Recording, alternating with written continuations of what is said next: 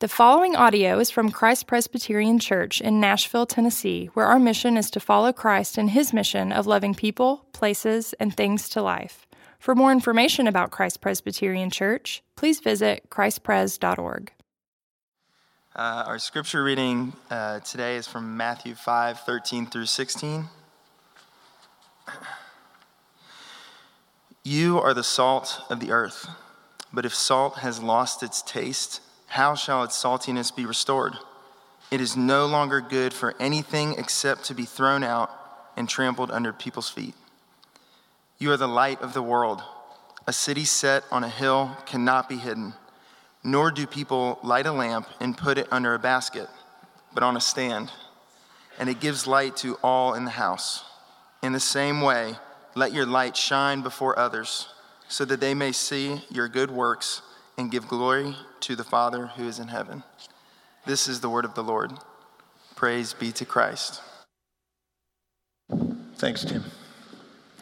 Well, I want to say again that we're celebrating something beautiful this morning. And it's the fact that 3 years ago, the Lord kindly began this church, this location. And now we're not only, look around, growing immensely by God's kindness, we're actually a sending church. You're sending another church out. That's incredible. That's not me, that's not videos, that's us. We're a huge part of that. And I just I'm so thankful for that. This morning, they're actually praying, they've brought up a few of the people from who are going with Russ and that group to begin this church. And as you think about it, pray for them. Praise God for his kindness that you're part of sending a new church out, as well as for them as they begin with all the things that they know. It's kind of funny as we're kind of the older brother or sister to them, telling them in many ways that we've been hit over the head or those kind of things in our processes and growing. So pray for them. You know, I was listening to, I listen often to This American Life. It's a podcast, and kind of thumb through sometimes and see different ones. Somebody had mentioned this one to me, and it was called, If You Build It, Will They Come? Obviously play on words. If you build it, they will come. If you build it, will they come? It's actually about building strategies, not just buildings, but like building strategies, marketing strategies. And the first major portion, half of that, they use is talking about how churches have taken up this idea. And in fact, they quote some people, even in it, you hear their voices.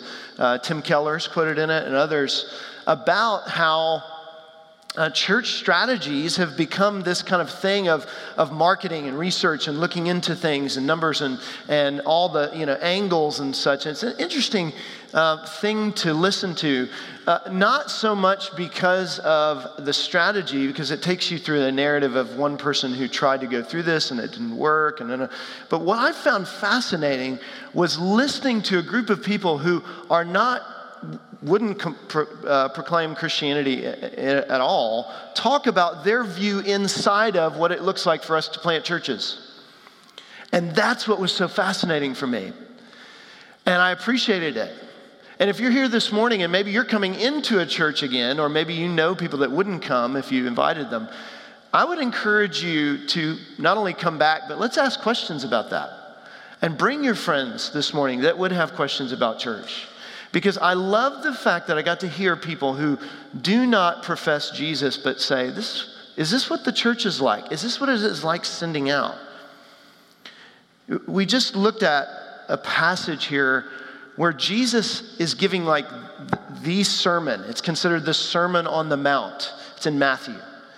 And he pretty much begins the sermon by saying, you are salt, you are light. You're an influencer. You're somebody who is to go out. And he doesn't say, here are the strategies, and this is where I think the podcast misses the idea of what's going on underneath and in our ideas, is that we're not sending out a product, we're proclaiming a person. And here's how it works. And here's what's interesting. And it doesn't say, hey, here's salt. Here's how you begin using salt. Here's how you begin. It says, you are salt. You are light. And it's not a strategy of where you need to become salt or become light.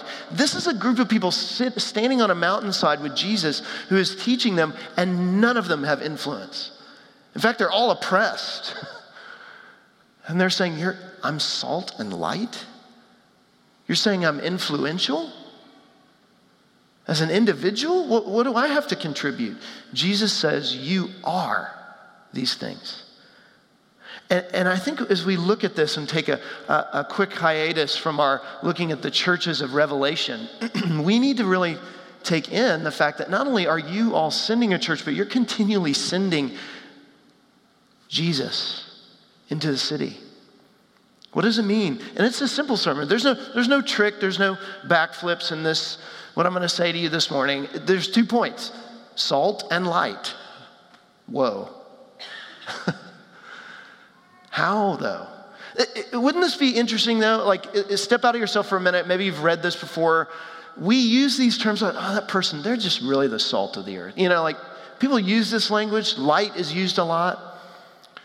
But what does it mean for you and I to actually be salt and light? It's kind of an awkward thing.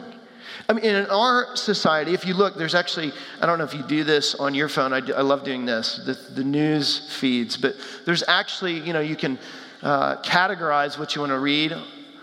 And there's actually a section called the influencer news to describe how to be better in social media and your business and those kind of things. It's fascinating to read what it talks about, how to get your brand out there. It says a difficult and crucial part of becoming an influencer is maintaining a substantial following and level of engagement. Those are the kind of words that we're used to, right? Maintaining and keeping a following, and maybe following those people we follow. What does it mean for us to be influential, though, in a whole different light? Jesus isn't saying you need to build a following, you need to get a bunch of likes. He's saying you are these things. So how do we carry them out? How are you purposeful in the way that you do that? Let's look at salt. Let's look at light. Look, salt says you are the salt of the earth. But if salt has lost its taste, how shall its saltiness be restored? It's no longer good for anything except to be thrown out and trampled under people's feet. For the Hebrews to talk about salt, and if you did a word study in the Bible, you'd actually see salt come up a lot more than just this particular passage. Salt for them was easily attainable, especially because near the Dead Sea, which the Dead Sea is considered the Dead Sea because its salt content is so high that nothing can live in it. So they would find salt on the shores. It would be easy to dry out, to take salt from that. But because of this, salt would be easily found. But how do you lose saltiness? It's not necessarily that the chemicals go away, but there was a part of the Dead Sea. They say it's about 15 or so, yards or so, that stretch of a corner where the salt would gather and it would become fossilized. It would actually become fossilized and impure in itself. And there was no way, actually, to take that salt and use it again. See, salt didn't necessarily change its chemical composition. What becomes horrible about it and why it loses its saltiness is when it becomes impure and mixed. When it loses its taste is when it becomes fossilized and stagnant and sitting there. And what Jesus is trying to get us to see is, what are we doing with who we are as followers of Jesus? If we are to be salt, we're supposed to be something that people taste around us. What would it be like to ask those people around you, whether they be followers of Jesus or people who would not? And that's who I would think it would be better to even ask. Those maybe even in this room, how do they encounter those who might be considered Christians around them? I know I've talked to several people in my own life where, even in my own family, who do not at all proclaim to follow Jesus.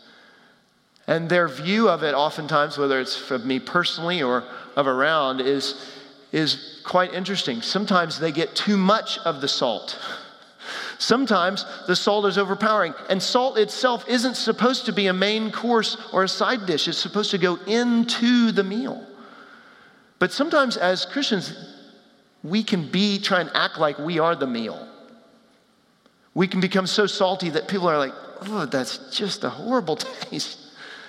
I remember my father telling about as he played sports as a kid, and this will shock some of you. Maybe some of you remember this or know this, but when he was playing football, they saw salt going out. You've probably seen this. If you sweat too much, you see salt rings. Instead of just giving water, they gave salt tablets. They saw salt coming out, put the salt back in. Can you imagine doing that after a workout? But imagine that's what that taste, and they would talk about this having to choke down this salt tablet because salt's going on. I got to have this salt, got to put it back in. Well, of course, we don't do that anymore. We have things like Gatorade and other things that bring in the salt. If you look on the label, the salt is within it, right? But do people taste us in that way? Is there a bitter taste? And oftentimes we can put that taste out in people's mouths because of the way that we treat them. The way that we think we're supposed to be salt. We're supposed to be in their life. But we need to realize and step back. Are we putting ourselves in a position? Are we being wrong in our purpose by trying to be the main course or even the side dish, rather than something that enhances flavor, that is a part of that? I love that there's a book called Out of the Salt Shaker. It's actually somewhat of an older book written by a woman named Rebecca Pippert. It's a great book, though. And I love that she talks about this problem that we have in trying to relay the taste of being a Christian to those around us. She's just honest. She says our problem in evangelism is not that we don't have enough information, it's that we don't know how to be ourselves. We forget we are called to be witnesses to what we have seen and know, not to what we don't know. The key on our part is authenticity and obedience, not a doctorate in theology. We haven't grasped that it is really okay for us to be who we are when we are with those who are seeking who Jesus is, even if we don't have all the answers to their questions or knowledge of Scripture. I mean, have we ever thought that it's okay for us to be specifically who we are as salt, what salt does in enhancing? It's not about, and this is where we typically go, and I love what Rebecca Pippert is drawing out, is that we typically read salt, I need to be salt. That means I need to change my personality. I need to be a different kind of person. I need to be nice. I need to be good here. I need to act this certain way or say these certain things. That is never what Jesus is saying. Salt enhances the flavor of something else, doesn't it? Isn't that the point of salt? Have you ever had a cookie without salt? It can taste terrible. You can have all the sweetness, all the sugar, everything you want in a good dessert, and without the salt, it tastes horrible. But putting the salt in is to enhance that. You don't taste it and go, the salt is good. If you do, you're missing it, right? The purpose of the salt is to come in and to bring in the flavor, to bring taste, is to bring in that graciousness. Colossians, Paul says this in a totally another place in a letter. He says in Colossians 4, verse 6, he says, let your words be gracious, seasoned with salt. That what does it mean for us in the way that we speak, in the way that we live, in the way that we bring out this truth to those around us? It's not about trying to put on a new personality. It's about bringing a person. It's about talking about something else. It's not a product. It's a relationship that we are in. If you're in a deeper relationship with Jesus, it's going to emanate different things from you. There's going to be a taste in your own mouth and in others around you. And that's a good thing. It's also not just a taste, it's a preservative primarily. It's rubbed into meat. to preserve decay. And here's what it's saying. If there is salt being rubbed into meat, which is what they needed to do in order to preserve meat longer, right? You can rub enough salt into something and it'll still decay. But because they didn't have refrigeration, that's what they would need to do. But here's the point, is decay is happening. We are not the ultimate preserver from it. It's been interesting over the years when I've talked to friends or others about the difference in Christianity and our idea of preservation. What's the difference between preservation and being a preservative? I've even talked to some in conversation about the need for technology, and what we need in it is to help preserve us from decay. Help keep us to live on as a people. I know that for some of us, we're like, but some of us are in a realm, and some of us are in the medical communities, and we're looking into things where we need to ask the questions in our jobs, in our lives, in our ethics, and what we're asking is, are we making sense of things through an idea of preservation or being a preservative? And here's what I mean by that. Interesting quote out of even what's called a certain magazine that talked about this, even called the Cyborg Manifesto. It said this: trapped for millions of years in nature's garden, with God calling the shots, we've finally discovered an escape hatch. Advances in computer tech, biotech, and nanotech. We have unlocked the promise of controlling our evolutionary future, and we can finally transcend ourselves. Now, as much as maybe many of us are not engaged in all of those things, we all want to do that. But Jesus is bringing a reality of there is decay because of sin.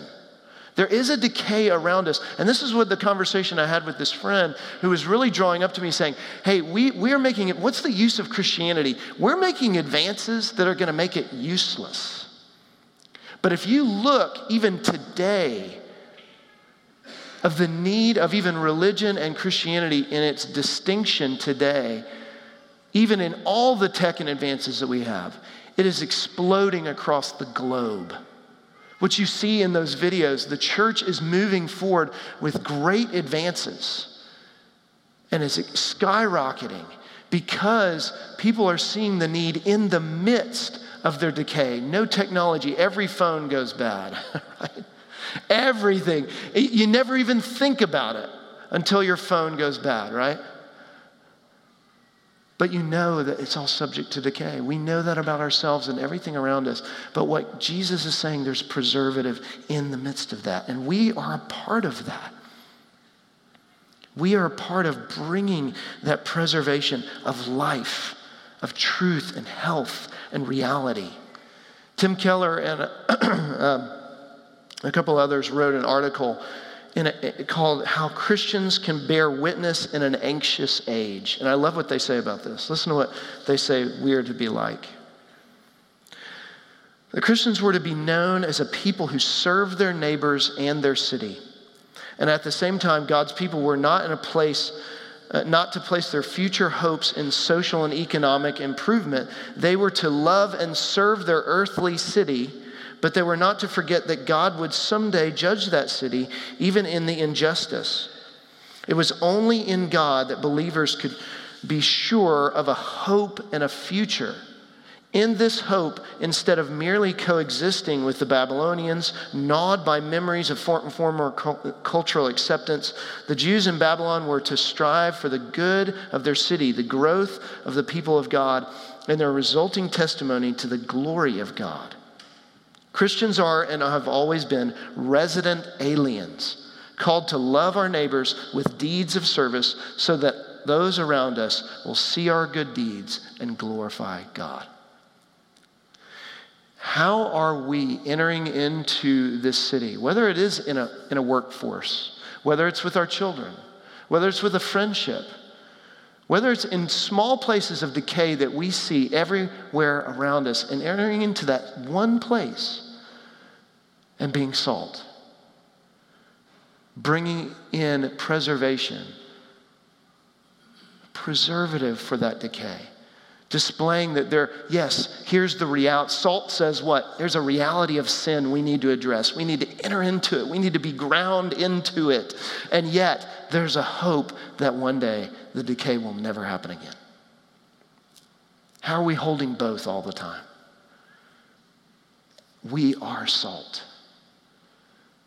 It's not something you take on. It's something you are. The question is, what are you doing?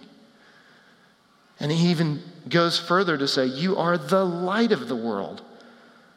A city set on a hill cannot be hidden. See, even further than this, a light. What is a light? Light's used all through the Bible as well. It's used everywhere today. But the point of it is that you see other things by it. In the same way of salt, here's what's interesting. Light is attractive.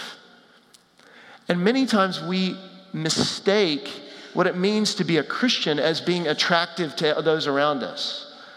That we need to do the right things, say the right things. There's all this pressure on us in the same way that we would see as salt. And we hide it. Look, why would he say this?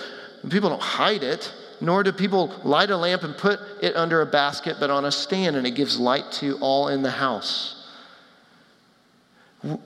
For many of us in this room, it's easy to want to hide the purpose of who we are, because maybe we're ashamed of it.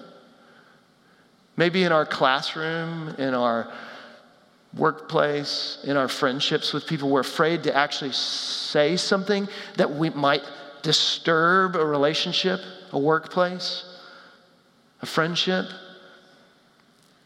But what are we doing? We're not being purposeful. And it doesn't mean you're shouting from the rooftops and being obnoxious about that. Think about this. It's always odd to look at a light, right? You don't just come in here and stare at the light bulbs. You know, when you turn on a light in one of your rooms in your house or your apartment, and the light comes on, and immediately you're trying not to look at it when you're turning on the lamp, because it's awkward. The light itself, you're not supposed to look at the bulb. It's supposed to light the room for you. It's by that light that you see everything in it. But here's the interesting thing. We think we need to be the one everybody looks at. Light is to show something else. There was a article on toward a universal theory of cool that I thought was interesting. It was an article about what does it mean to be cool. And I could read you a million different things. It was really kind of funny at parts to read. But it went through a litany of things. Is it humor, right? That Aristotle and Plato themselves said there's a superiority in humor to feel cool. That's why we have so many TV shows of people doing blunders and dumb things, that it makes us feel superior to them, and therefore we can laugh at them. Talk about a commentary of our contemporary culture. Is it rebellion? Is it somebody who's going against the grain? Is that cool? Is it success? Autonomy? What is it? At the end of the article, it's just kind of like, oh man, you didn't really give me. It just gives a litany of what is cool. And even negation of things can be cool. But the difference between being cool and being a light here, and what Jesus is saying, is this is the thing. We, as much as we wouldn't say this in the room, we worship being cool. Especially in this kind of a city. This is a cool city. People are moving here because it is cool. And we in this room want to be cool. That's the biggest thing, is we have such an idol of awkwardness. We don't want to be awkward with anybody. And we're afraid that it's going to put people off. The difference between Jesus saying, you are a light, and being cool is this fact. Cool is saying, look at me, I'm the light bulb. You don't look at the light. It hurts your eyes. The light is to show other things. Jesus is saying you are a light because by it you see other things. You see the path. You see the reality. Are you displaying a reality of what it means to follow Jesus?